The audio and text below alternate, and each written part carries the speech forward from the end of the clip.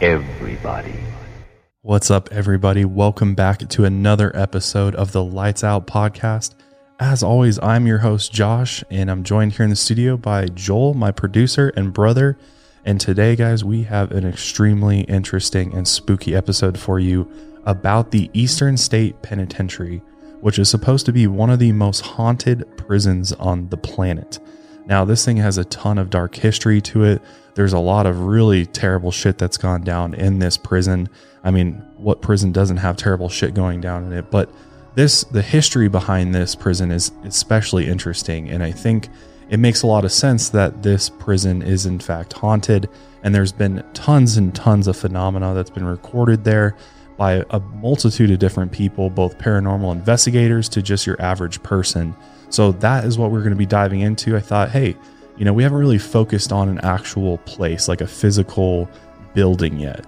And I think sometimes that gets overlooked, that potentially a building could be inhabited or in some cases possessed by evil spirits, or just a sort of a eternal resting place for spirits that may or may not have crossed over to the other side yet, or for some reason still attached to this place that they have so much history with. So we're going to be talking about that today. And I also wanted to say we have a couple sponsors today, which is awesome because that helps us produce this show. I mean, Joel doesn't work for free, so we got to pay him some way. And today we were lucky to have sponsors with Care of, Raycon, Thrive Market, and Purple today. So it'd be really cool if any of the sponsors, pique your interest, that you check them out, because it helps support the show. It's just another way that you can help support our growth and just the show in general. So again, thank you to our sponsors. Now, before we get into the Eastern State Penitentiary, I wanted to kind of talk a little bit about what does it mean for a place to be haunted, and sort of, what does that actually entail? How does a place, a physical structure actually become haunted in the first place? Now, this is a really, depending on who you ask, this question is going to be answered a lot of different ways, right? I mean, if you're religious, and, for Joel and I mean, we grew up in a very religious home, and we were always taught from a very young age that when you die, you either go to heaven or you go to hell.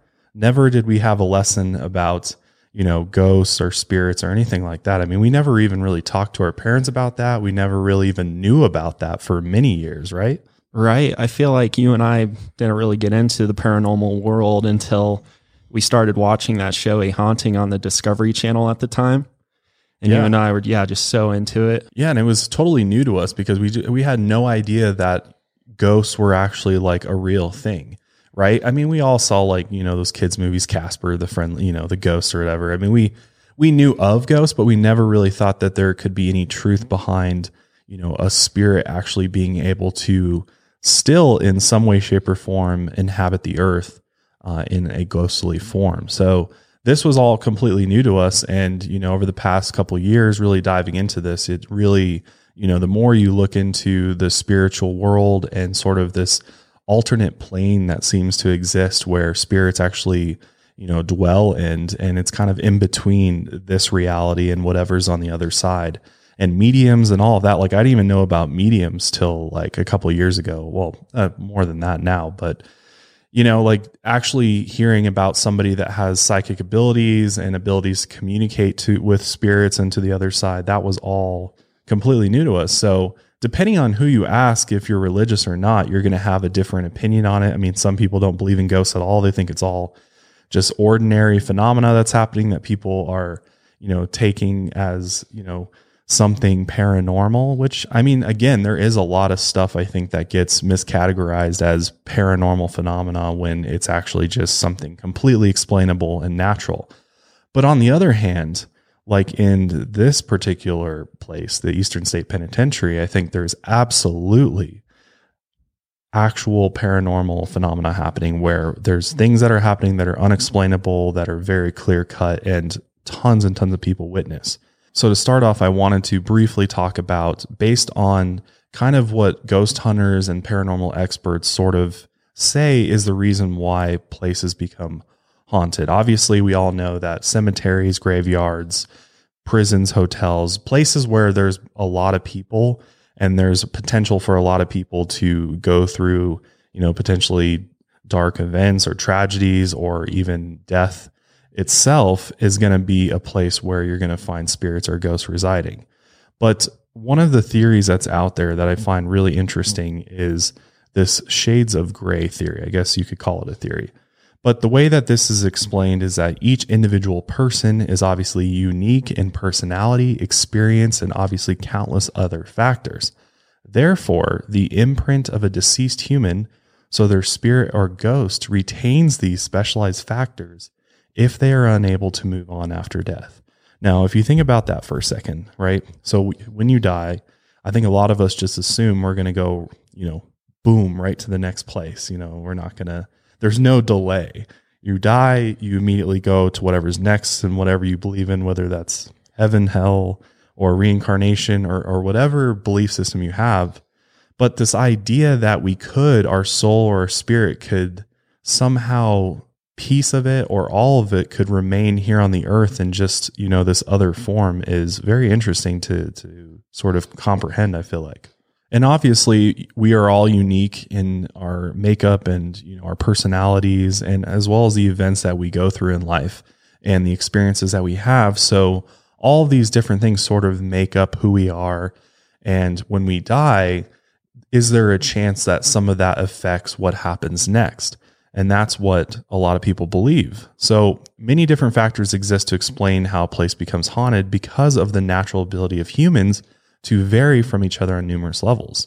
Do not expect each haunted location to be haunted for the same reasons, since they are all haunted by different spirits and therefore different people with their own stories to tell the living.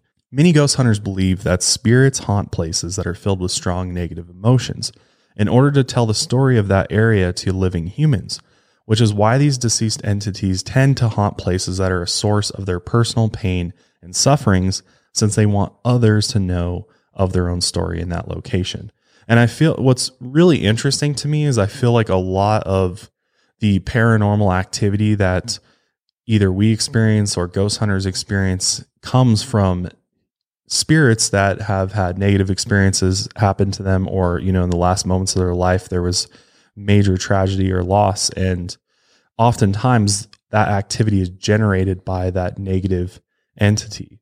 And it makes a lot of sense, because if you think if everything was great and on earth and while you were alive, that when you die, you probably would be able to, pass peacefully on to whatever's next. But if you had a tragic end to your life, or for whatever reason, you felt like you couldn't leave this world behind after you died, that you, so much so that you wanted to stick around in some way, I wonder if there's any control to that. Like, do we have any control over whether or not we can stick around, or is there something unexplained or law or something like that that ties us to the earth or this plane of existence where you're kind of trapped, trapped in this in-between limbo stage of life and death, and that hopefully if you can, I guess, tell your story enough that eventually you're able to reconcile those things that caused you to stay here and then peacefully move on. I think that's what we all hope for all spirits, is that they are eventually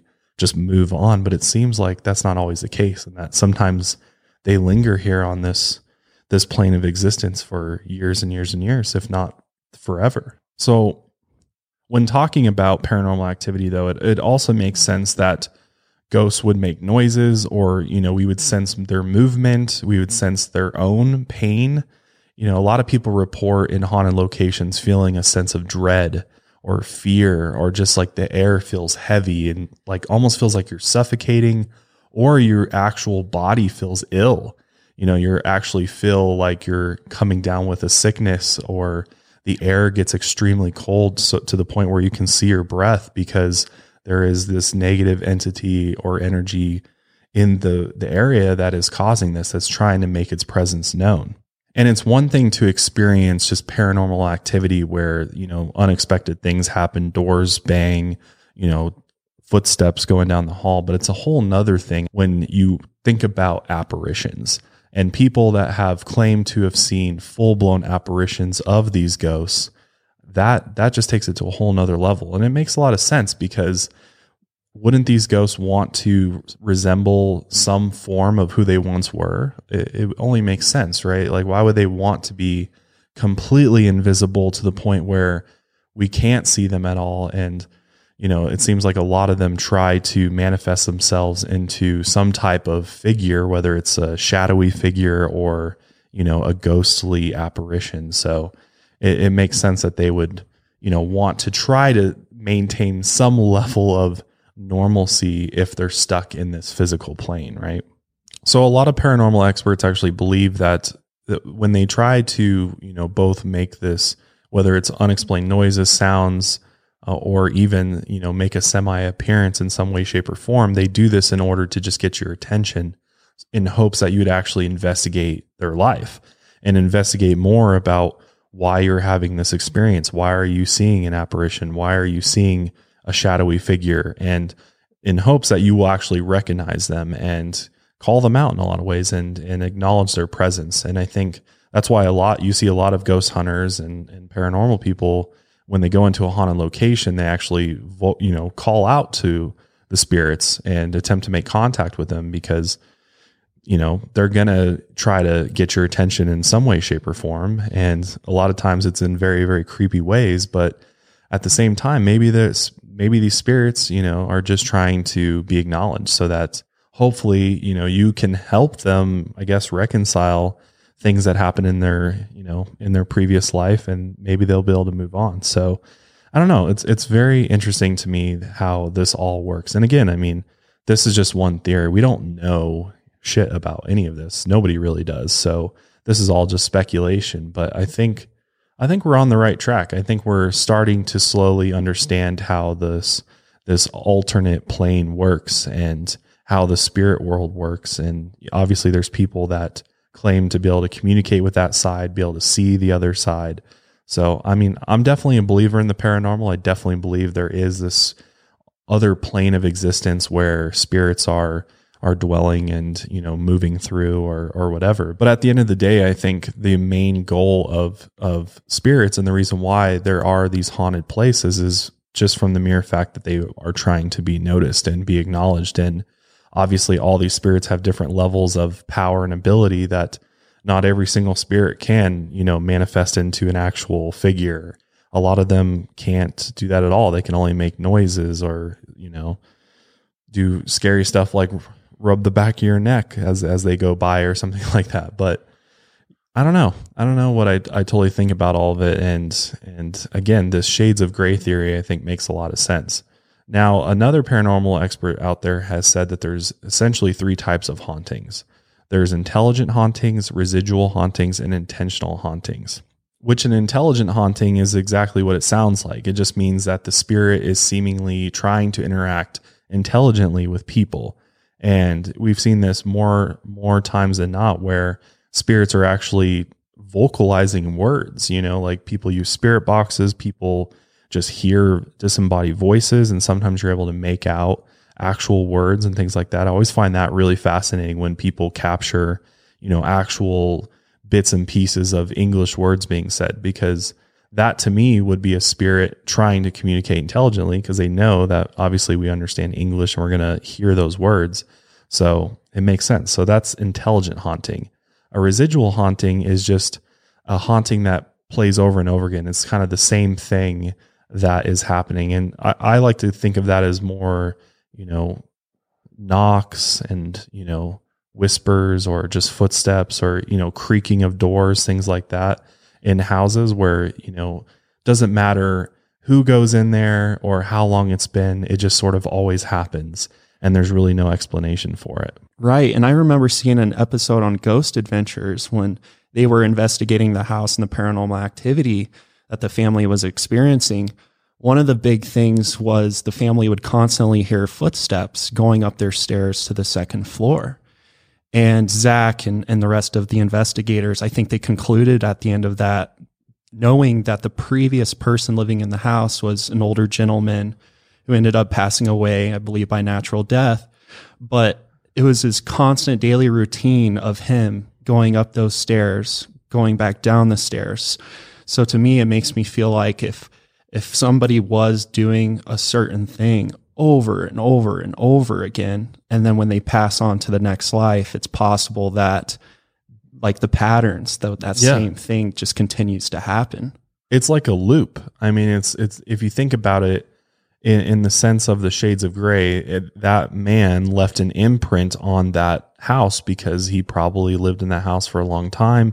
He was very tied to it. And so instead of leaving it completely when he passed, he left, sort of a piece of himself there. And it's not, him as like this figure that's like roaming around the house, but it's just this, like you said, this action that he did over and over again over the years. And, maybe you're able to sort of leave your mark on a place that you're really connected to. And maybe that's what he did. He just left his mark by having footsteps be heard. Mm-hmm. It's freaky for the people that live there because you're like, what the hell? I don't see anything, but I hear these footsteps. But at the same time, that doesn't necessarily mean it's like something sinister or evil happening. And it's just a result of somebody passing, and it's a totally normal thing. Like maybe this phenomena or this paranormal activity that we're experiencing is just part of the process. Like obviously it's different on a case by case basis, but maybe it's just how it works. I mean, we don't really know how it works when you die. So maybe that's what happens. But with that being said, let's go ahead and get into the Eastern State Penitentiary and hopefully giving you a little overview on hauntings and sort of how they might work and how a place actually becomes haunted will be helpful to you when we go through the history of the Eastern State Penitentiary, because I think getting that bit of background information is going to help make this make a lot more sense to you. And you're going to realize like, hey, yeah, there's obviously a lot of history here. So this place is definitely haunted. But before we jump into that, I want to thank our first sponsors for today. Terms apply. All right, with that out of the way, let's go ahead and get into the history of the Eastern State Penitentiary. So this prison opened its doors to inmates for the very first time in 1829. That's how old this place is. It's located at 2027 Fairmont Avenue in Philadelphia, Pennsylvania, and it was built to be an inescapable fortress that symbolized the transformation of the prison system in America.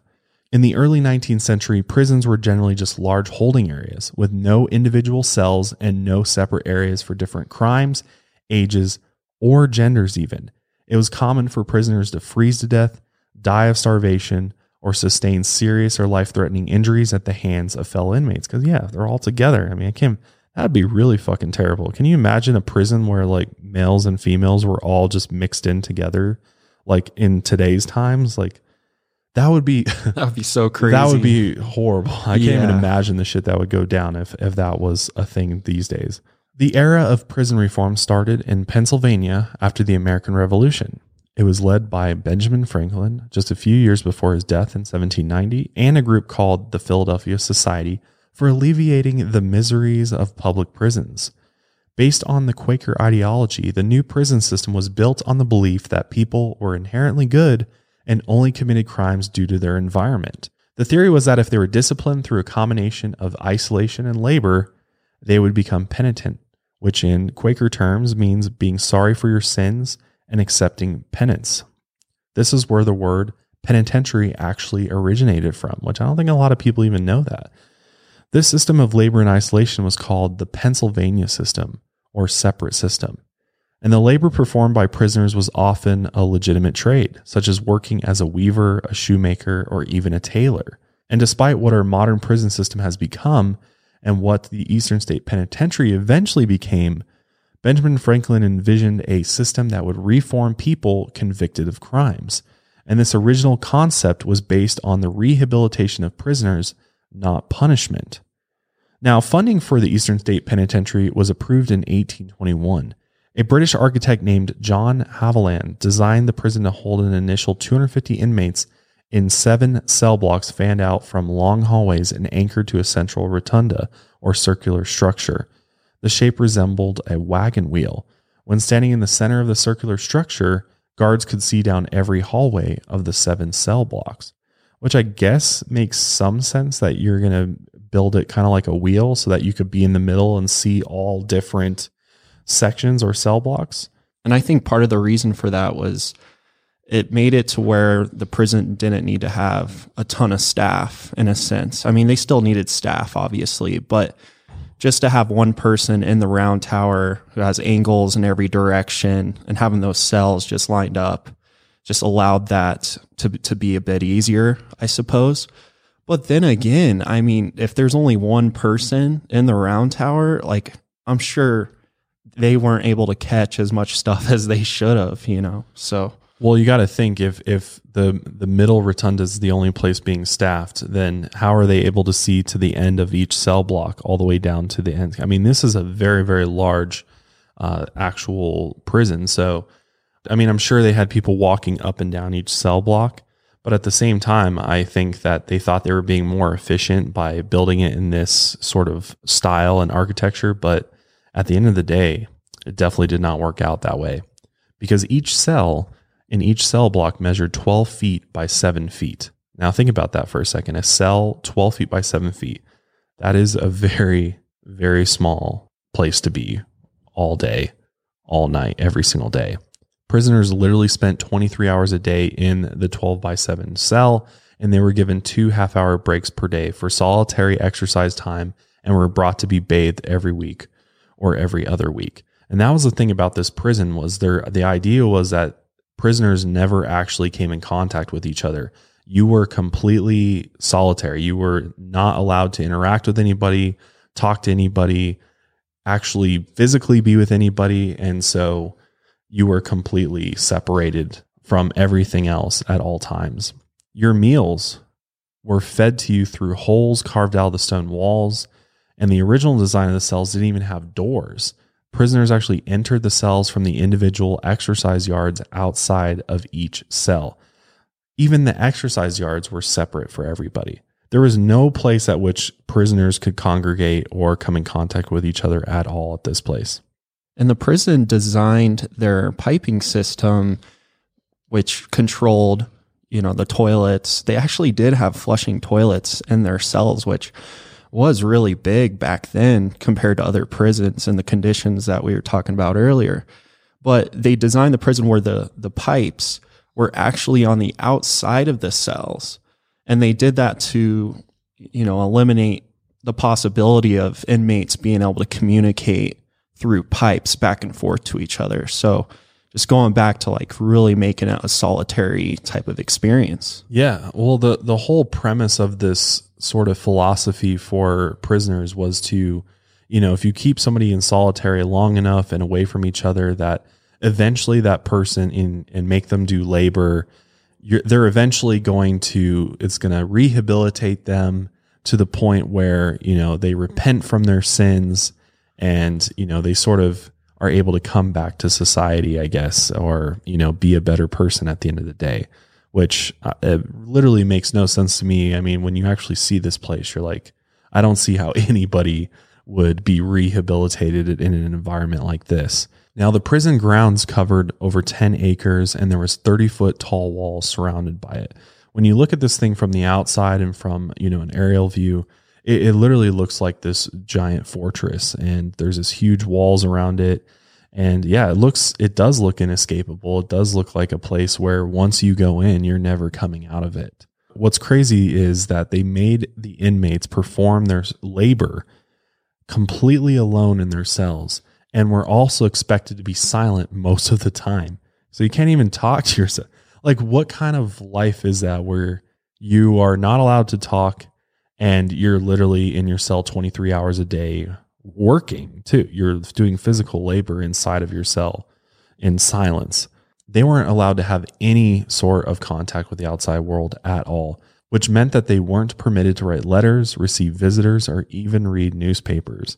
I always wonder how people that are in prison, especially in solitary confinement, don't just go insane after a day. Because I think at some point, once you completely lose track of time and reality, I mean, it seems like all of us would just slip into madness almost immediately. Can you imagine going through your day or life not knowing what time it was or what day it was or what was happening in the outside world? Literally, your entire world revolves around this 12 by 7 cell.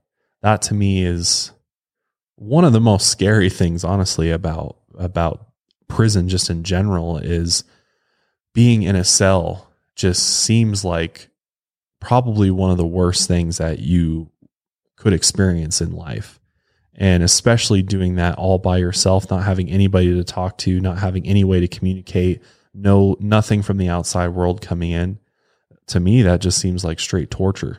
Absolutely. And still to this day, solitary confinement is one of the worst punishments that the criminal justice system can put somebody through. Because like you said, it's literally mental torture. And then when you take out the social interaction aspect as well, yeah, I would think anybody who would go through that would eventually become insane, because there's only so many conversations somebody can have with themselves, right? Yeah, and absolutely. If you can't talk to anybody else, then like, what do you do? I don't get how even at the very beginning, they didn't think that was going to be an issue to put people in solitary confinement. Like, who thought that was going to rehabilitate anybody? That just seems like common sense. Like, why don't the people that designed the prison go lock themselves in a fucking cell for 23 hours a day for a week and see how it is? And see if it has a positive effect on somebody. I don't think there's any way, shape, or form that's going to have a positive effect on anybody, especially somebody that's already either mentally ill or somebody that is violent or, not in a good place in their life whatsoever. I feel like that's only going to enrage them more. It's only going to cause, create more danger for the guards that are there to keep the prisoners, safe. And it just doesn't make any sense to me at all that they did this. So when the guards would move the prisoners around the prison, they would actually make them wear masks and black hoods in order to prevent interaction and keep them from learning the prison's layout. And despite the lack of contact with each other and the outside world, inmates were allowed to have pets like cats, rabbits, and birds. That, I will say, is about the only positive to this prison, is the fact that they allowed the inmates to have pets. Because I think if you're allowed to have a pet, you slip into madness a little bit slower. Yeah. Or your pet becomes your best friend and companion and the person or the living being that you talk to. And I don't understand why today all prisons don't have a program where, obviously, if you're good behavior and you're not going to kill the animal, that why not give prisoners, all these animals that need homes and shelters and stuff. I mean, I have cats. Cats are great animals for a small space like that. Rabbits are also a really great pet for that type of environment as well. If you have a little area for them, and the right food and different supplies that they need, then yeah, a rabbit could be a great little companion. A bird, I don't know so much. I feel like a bird just be fucking annoying to hear, a bird chirping or, I don't know what kind of birds they'd give them if it was like a parrot or something that I can only imagine how pissed some other inmates would be if they had to listen to. I mean, Joel and I had a fucking, what was it? A canary? It was a cockatiel. We had a canary too. Yeah, right? And a canary. What, Brutus the fucking canary? Yep, Brutus. And we'd have to throw a fucking towel on his cage every night because his ass would start like singing and going off in the morning. Squawking just like annoying crazy. All day, all night. It's just like, I don't know. Yeah, I'm kind of a bird hater, as you can tell. But cats and rabbits, love them. But in the spring of 1829, the legislation for the separate or solitary confinement of labor for prisoners finally passed. Now, this new system officially replaced the dysfunctional and dangerous large holding areas that characterized prisons at the time. A few months later, on October 25th, 1829, Eastern State Penitentiary accepted its first inmate, a man named Charles Williams, who had been sentenced to serve 2 years at the prison for theft. So at this particular time, they did not do mugshots. They did not do fingerprints. Obviously, it's fucking 1800s. So they would literally just assign prisoners a number, and then they would track them by that, as well as a rudimentary description of their physical appearance.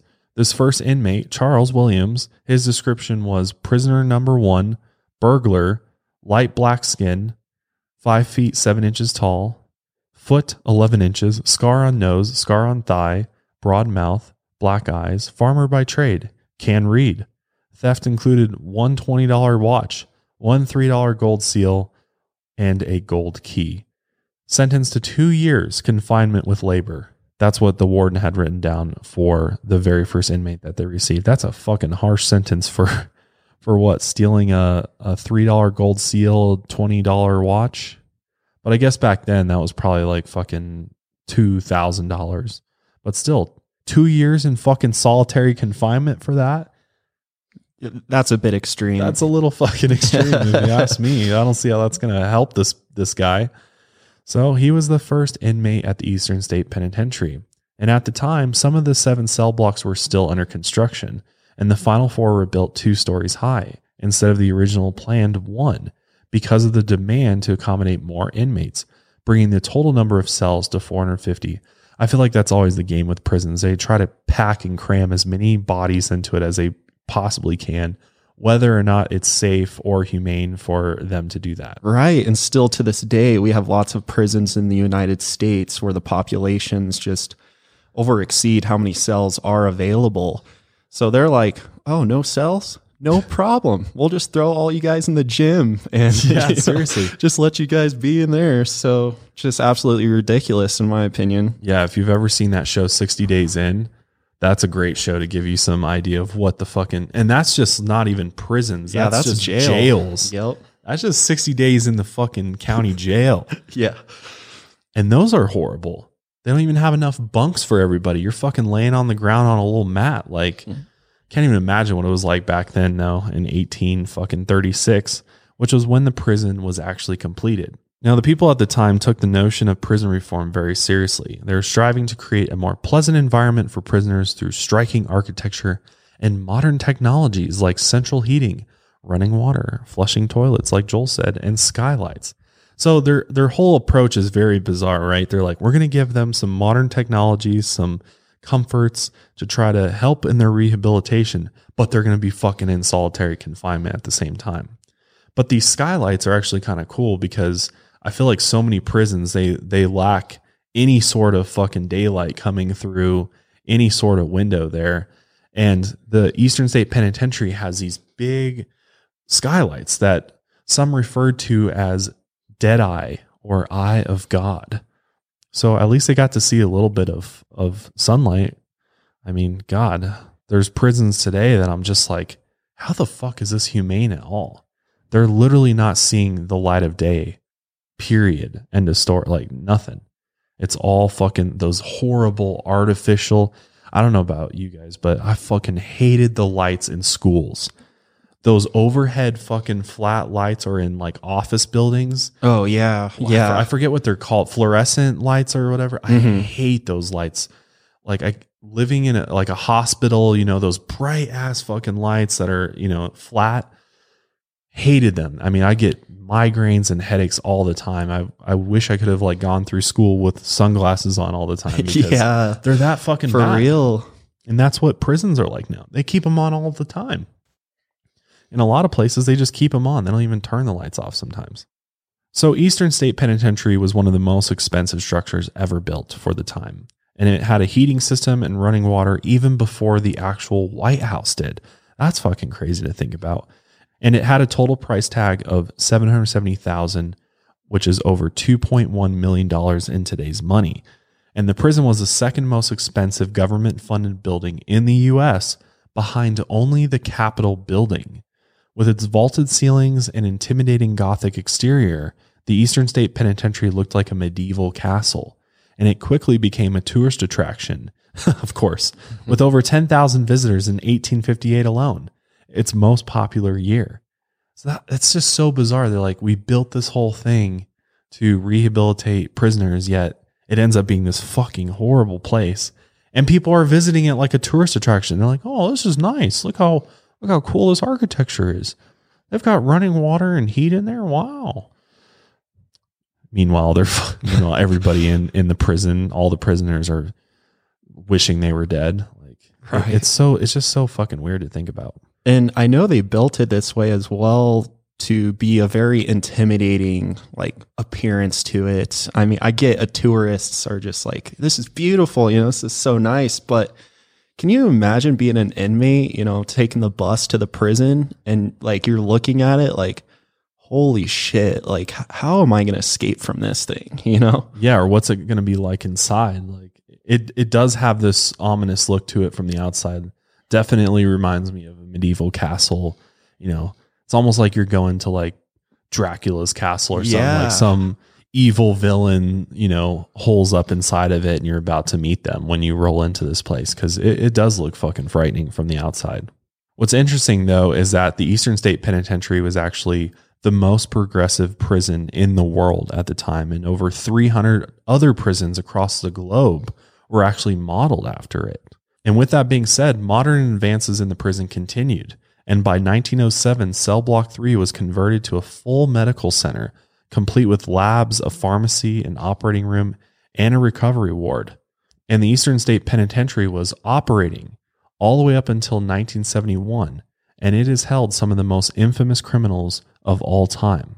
One of those infamous prisoners was none other than notorious Chicago mob boss, Al Capone, who was actually locked away at the Eastern State Penitentiary for 8 months in 1929 and 1930 for carrying a concealed deadly weapon into a movie theater. And this was actually his first arrest, and it's theorized that he was arrested on purpose in order to protect himself. After he had ordered hits on rival mob bosses during the infamous St. Valentine's Day massacre, where 7 mobsters were shot execution style by men disguised as police officers, Al Capone was able to avoid swift retaliation by being safely locked away at the Eastern State Penitentiary. Al Capone was housed in the Park Avenue block in what has been described as a luxury cell. It featured ornate furniture, a polished wooden desk, oriental rugs, soft lighting, decorative paintings, and one of the top entertainment forms in the era, a cabinet radio, which is like, it's like, why did this guy get hooked up with all this stuff? It literally looks like a little like hotel room or something at the time. And yeah, they gave Al Capone all of that. And I believe you can actually go on a tour of the prison and actually go to his room still. And they have it all set up the way that it was when he stayed there. But on March 27, 1930, Al Capone was scheduled to be released, and a large crowd gathered outside the prison. Fearing his enemies would hide in the crowd, Capone arranged to be secretly transferred out of Eastern State Penitentiary early in the day. And just 1 month after he was released, he was one of the first criminals listed as public enemy number 1 by the Chicago Crime Commission, a term reserved for the most dangerous criminals. Another infamous criminal named William Francis Sutton, or aka Slick Willie, was also imprisoned at the Eastern State Penitentiary for 11 years. Slick Willie was a career criminal who pulled off over 50 bank robberies and escaped prison 3 times. He was convicted in 1934 for the so-called machine gun bank robbery of the Corn Exchange Bank. And in 1945, Slick Willie escaped Eastern State Penitentiary with 11 other prisoners through a tunnel dug nearly 100 feet into the ground. He was recaptured later that day, though. And throughout the 142 years the prison operated, more than 100 inmates escaped from the Eastern State Penitentiary, but only 1 was never found. That's crazy to think that people even escaped from this place at all. Clearly made it so that you couldn't, but people still found a way. And I know one of the main methods that these inmates used to escape was obviously they would tie up bed sheets, throw it out the window, and just rappel down. Yeah, and that's exactly what happened with Leo Callahan, who was convicted of assault and battery with the intent to kill. In 1923, Leo Callahan and 5 armed inmates made it past the unarmed guards and used a makeshift wooden ladder to scale the east wall of the prison and escape. All of his accomplices were eventually caught, including one who had made it to Honolulu, but Callahan had never been found.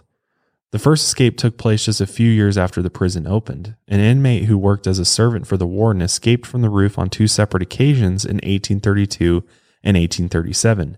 He slid down a sheet from the roof and landed right on the street, but obviously he was recaptured after both incidents. Another man who worked as a blacksmith in the prison managed to create a working key for the front gate and slipped out when the guard went on break.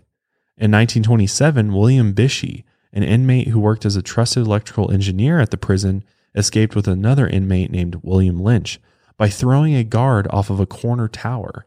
William Lynch was caught a few days later after escape, but William Bishey was missing for 7 years before he was recaptured.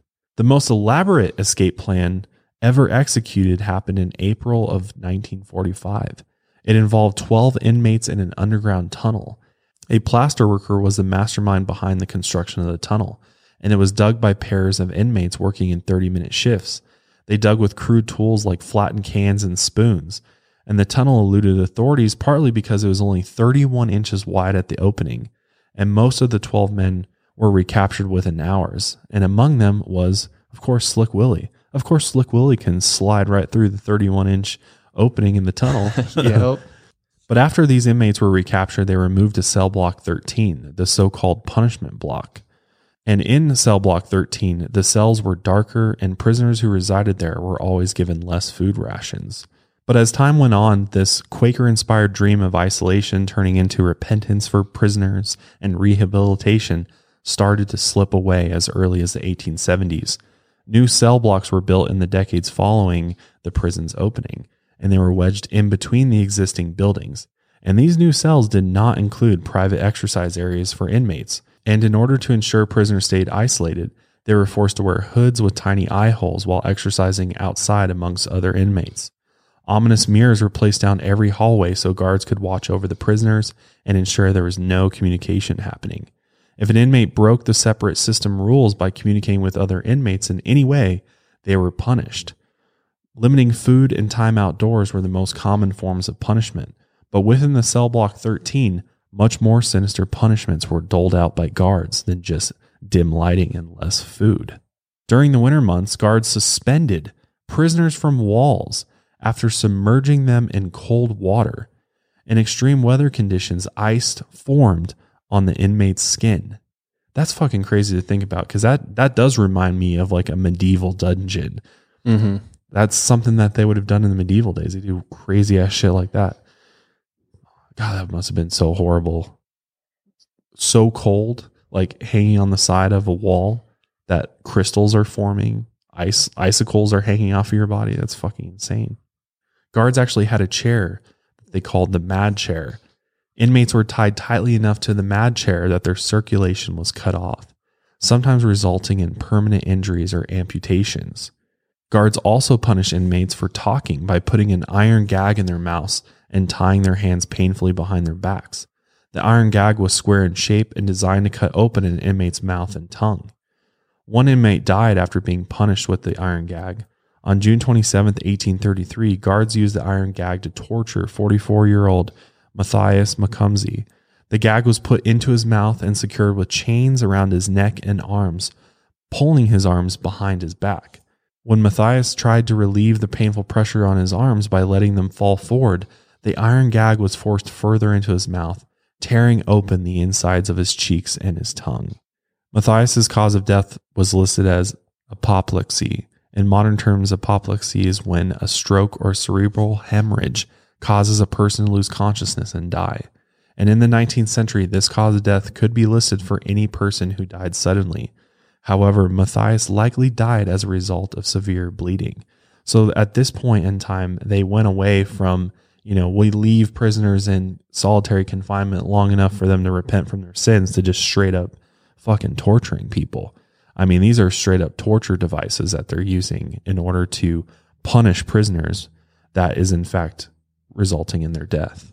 Apparently, these severe and inhumane forms of punishment have been linked back to Warden Herbert Hardboiled Smith, who ran the prison in the 1920s and 1930s.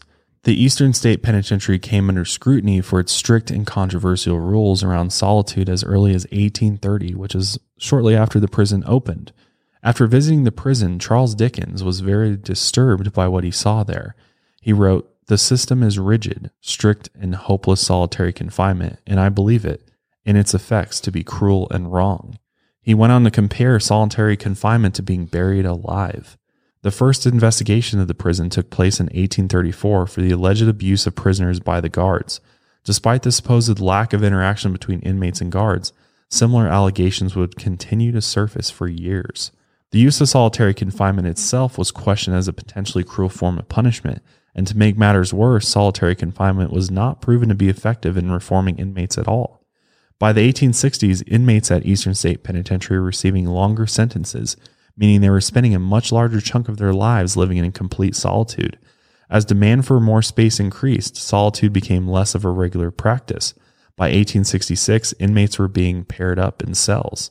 Once prisoners were housed together in cells, they were allowed to send letters and receive some visitors.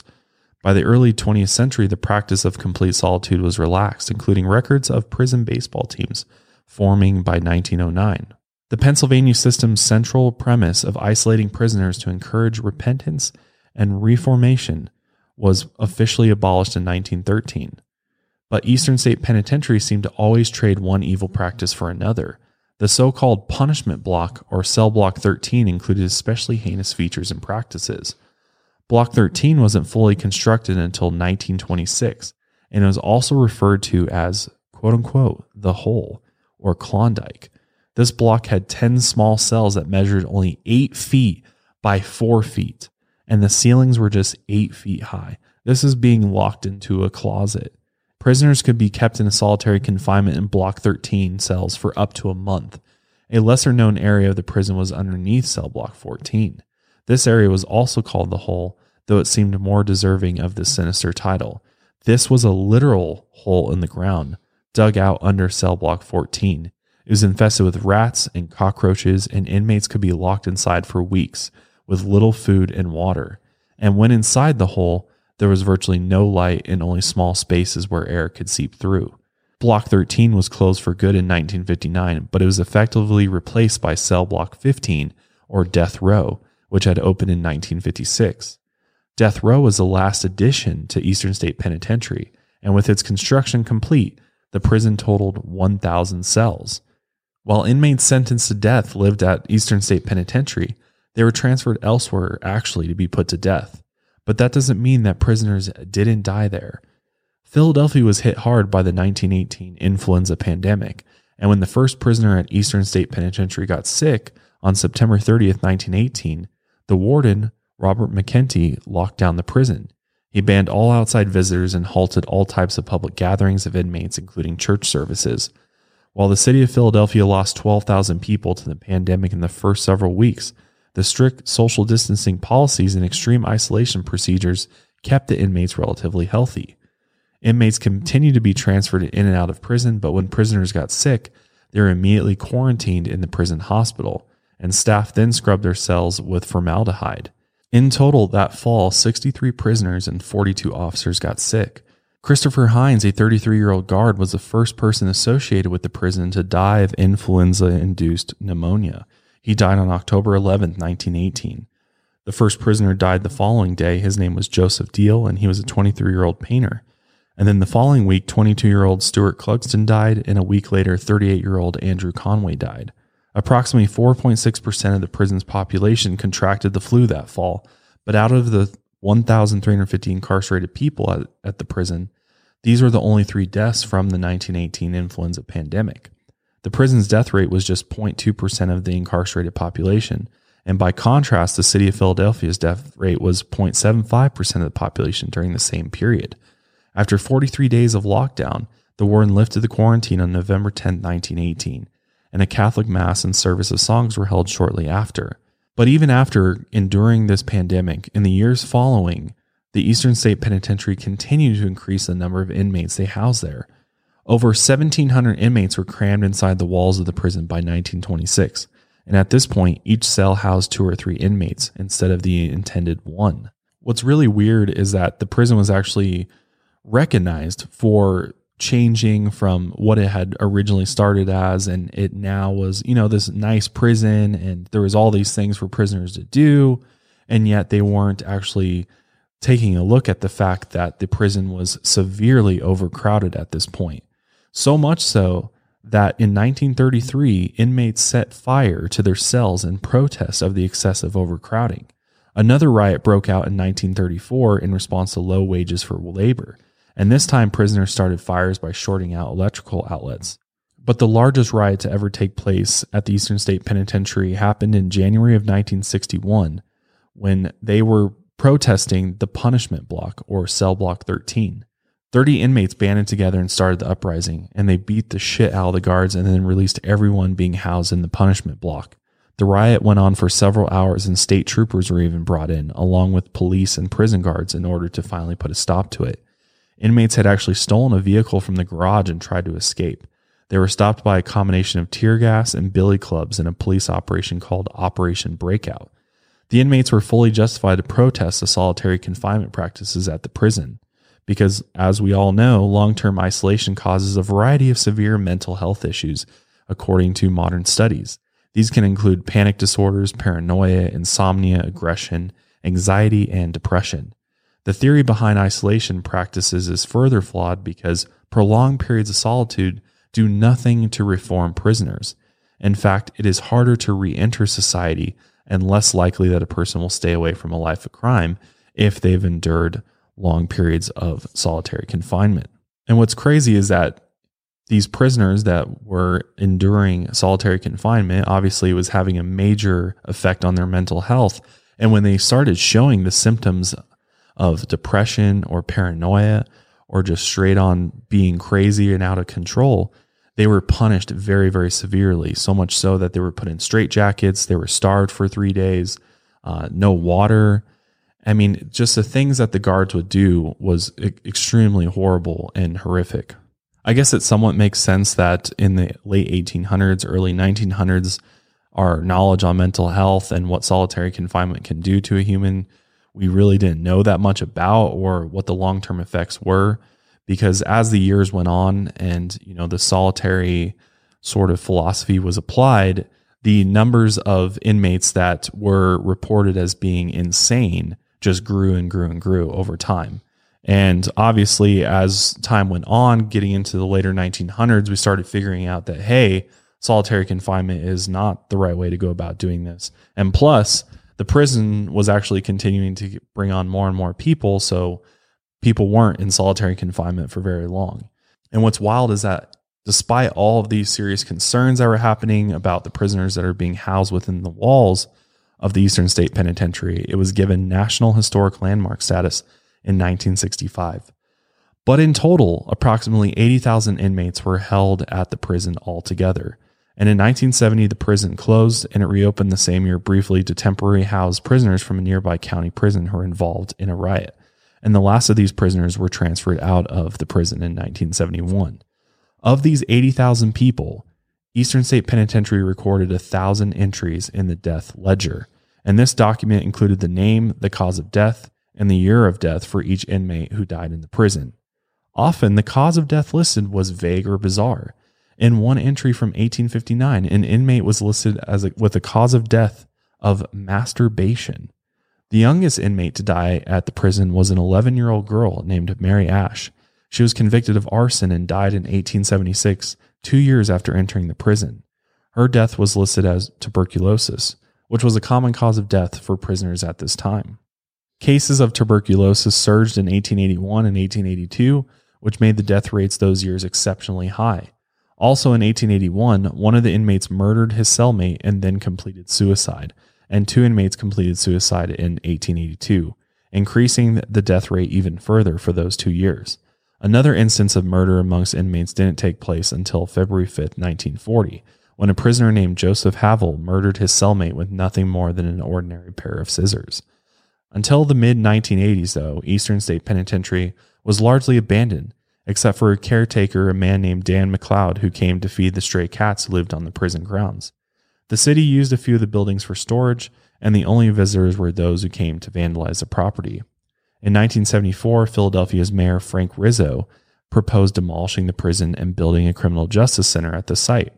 But eventually, a group of individuals, including architects, historians, and preservationists, called for the Eastern State Task Force to come together and propose saving the building and turning it into a historic landmark status by preserving it and making it a museum and tourist attraction. What's interesting is that in 1991, a group started an annual Halloween fundraiser called Terror Behind the Walls in order to raise money to create a program for tours which would sustain the structure and a staff to care for it. And this even goes on today. There's actually videos of people going to Terror Behind the Walls.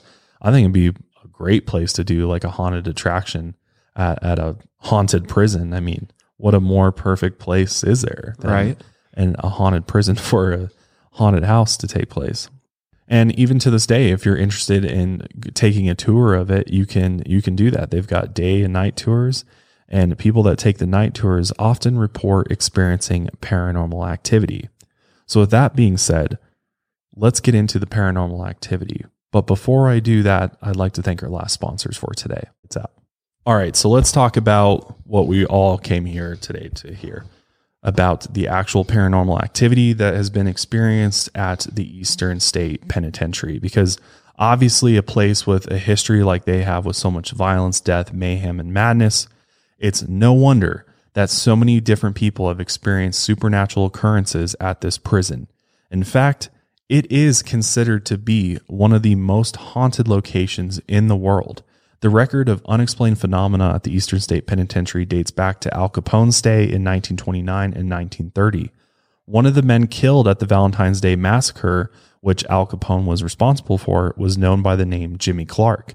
Inmates in adjoining cells to Al Capone often heard him screaming in agony as he begged someone named Jimmy to leave him alone. Guards would frequently check on Al Capone during these episodes, and they would find him visibly shaken and disturbed, but ultimately alone in his cell. Inmates and staff have frequently reported sudden flashes of ghostly faces and other visions in cell block 4, including shadowy figures in cell block 6. These ghostly figures dart rapidly across the walls. In cell block 12, inmates heard eerie voices and cackling laughter all through the night. And in modern times, this prison area has never been refurbished and is in too much disrepair to allow tourists and visitors. Disturbing occurrences at Eastern State Penitentiary have persisted through the years.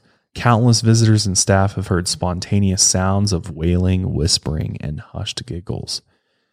Each year, dozens of ghost hunters and paranormal investigators spend time in Eastern State Penitentiary looking for evidence of the paranormal. According to their assistant program director, these investigations usually find solid proof of paranormal activity. A skeptical tour guide who took an innocent picture inside cell block 2 captured the image of a specter standing completely upright. Being a skeptic, she tried to explain it away, but couldn't come up with a logical explanation. On multiple occasions, a shadowy figure has been seen at the top of the guard tower. The figure appears to be the silhouette of a guard standing watch over the yard below. In the 1990s, a locksmith named Gary Johnson was working in cell block 4 when he experienced one of the most profound paranormal experiences ever described. Gary's job was to remove a 140-year-old lock from one of the cell doors, located between a private exercise area and the baseball field. When he turned the key, suddenly, Gary felt completely paralyzed by a powerful unseen force. Many believe this force was actually the trapped spirits that were finally able to escape when Gary turned the key. During this entire episode, Gary felt displaced from his body as if his spirit was being controlled by something else. He was forcefully pulled toward the negative energy that had been released. This negative energy took the form of spirits circling all around him, and Gary continued to be pulled in by the dominant force. The faces of tortured souls appeared on the wall in front of him as the hundreds of spirits flew faster and faster around the room. Even years later, Gary would shake with fright when describing the spirits that exploded from the cell and the terrifying energy they brought with them. In cell block 6, multiple witnesses have seen a person clearly walking ahead and through a doorway. By the time each witness makes it to the doorway, they clearly see that the person had vanished into thin air. Cell block 12 is still known for high-pitched cackling laughter, just as it was by inmates decades ago. Tour guides have reported that doors on this block opened on their own, with many guides verifying that no one else had been around to open and shut them or lock the doors. In cell block 15, or death row, people have heard whispers, and multiple witnesses have reported seeing a shadowy figure running at full speed ahead of them. During an episode of the TV show Ghost Hunters, the crew experienced several paranormal occurrences. They heard strange sounds while standing inside Al Capone's cell, disembodied voices that were recorded, and the creepy voice of a little girl, and unexplained footsteps, as well as a figure walking out of the last cell in Block 12, which was all caught on tape. The Travel Channel show Portals to Hell examined the dark history and paranormal activities inside the prison. The hosts Jack and Katrina interviewed people who experienced strange things inside the prison, including a self-proclaimed skeptic who was still visibly shaken by his experience. He described hearing a voice saying, "Watch your back," during his visit to the prison. Jack and Katrina believe the trauma experienced within the prison walls by people who live there is concentrated energy. That energy has opened a portal to another realm of existence and released spirits from within it. They witnessed this energy firsthand when visiting the prison. A psychic medium walked through the prison with them, pinpointing eerily accurate details about life at the prison, including the hood inmates were forced to wear when they were transported from place to place. They recorded disembodied voices, knocking sounds, and unexplained interference with their equipment, including an unseen force turning a physical dial. During investigations, voices are often caught by spirit boxes, which capture electronic voice phenomenon. And according to investigators, they believe these electronic recordings are of actual spirit voices. One of the biggest pieces of phenomena that is captured by almost everybody that goes in to investigate the prison is EVP, or electronic voice phenomenon, which you capture this with a device known as a spirit box, which scans radio frequencies at a very high rate of speed. And oftentimes you're able to pick up on words. Sometimes it's only one word. Sometimes it's a series of a few words, or maybe even if you're lucky, a full sentence. But numerous people, I mean, there's clips all over YouTube of people capturing literal words being said that are captured by these spirit boxes and voice recorders. Recent visitors to the prison have reported feeling chilled to the bone while inside the decaying, rotting walls, and they often describe a strong, vivid sense of the walls closing in on them. I mean, yeah, the space inside this prison is extremely small. I can imagine that it would feel like things are closing in on you. People also hear footsteps out in the yards and sounds of footsteps pacing in cells. Visitors to the infirmary are disturbed by the feeling of being watched by an unseen evil presence.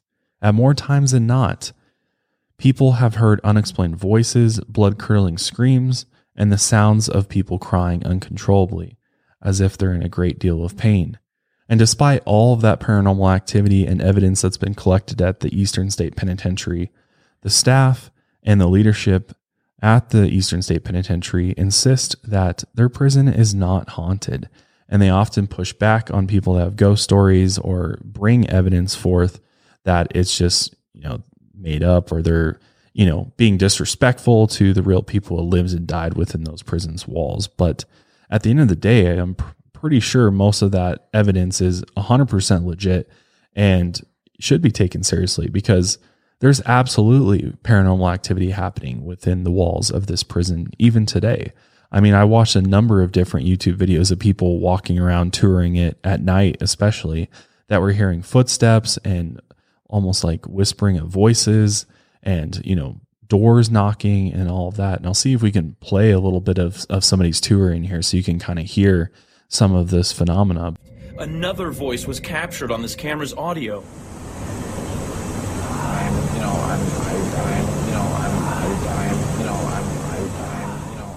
If not, I'll definitely link some different videos for you to check out below, because it is a really cool place to take a look at. And I would love to visit it in real life one day and do one of the night tours and conduct my own paranormal investigation. I think that would be a lot of fun. And this place is definitely haunted, in my opinion. And one of the most credible paranormal investigators out there, in my opinion, are, the Ghost Adventures on Travel Channel. And they actually did a complete investigation on this prison, and they did capture a lot of the things that you just mentioned. At the end of that episode, it was very clear to me that this prison is in fact haunted. Absolutely. I mean, it only makes sense with the history that's there, the number of people, the number of souls that have come through that place, and over 1,000 people in the death ledger, and the horrible deaths that many of them faced, and the torture that was endured there.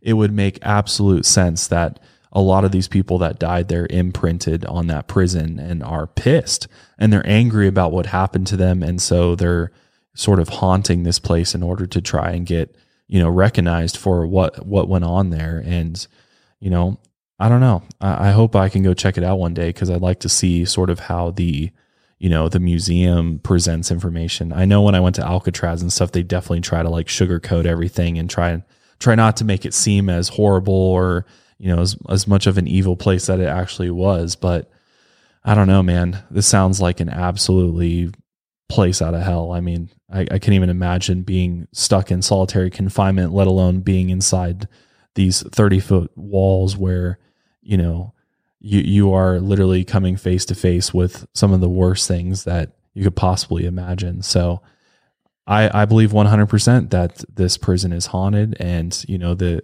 paranormal activity that's been captured there is totally legit. And to anyone out there that's skeptical about whether or not this is haunted, I would just say, go there, you know, go there and do one of the night tours and see what happens. And I'll bet you anything that something will happen, you know, whether it's just a unexplained sound, or, you know, you see a door open or close on its own. Any of that is still, you know, paranormal activity. It's something that we can't explain. So something's going on there, you know, whether or not you believe in spirits or not. So you will have to definitely let us know what you guys think about this. Have you ever visited there? If you have, what experiences have you had at the Eastern State Penitentiary? As well as, you know, would you be interested in checking out their Halloween attraction? I know I would. That would be, oh yeah, that'd be really cool to actually go do a Halloween house or a haunted attraction in an actual haunted place. I can only imagine how much scarier that would be than just, you know, like a strip mall turned into a haunted house or something like that. I'm sure it'd be way more creepy in an actual place that is haunted. So definitely let us know what you think. Also, be sure to let us know what haunted place you'd like us to cover next. Hotel, it could be anywhere. Definitely would love to explore some more haunted places on the show in the future. But with all that being said, we'll go ahead and wrap up today's episode of the Lights Out podcast. If you enjoyed this episode, drop us a like on YouTube, follow us on Spotify, and subscribe to us on iTunes. We'd really appreciate it. And yeah, until next time, lights out.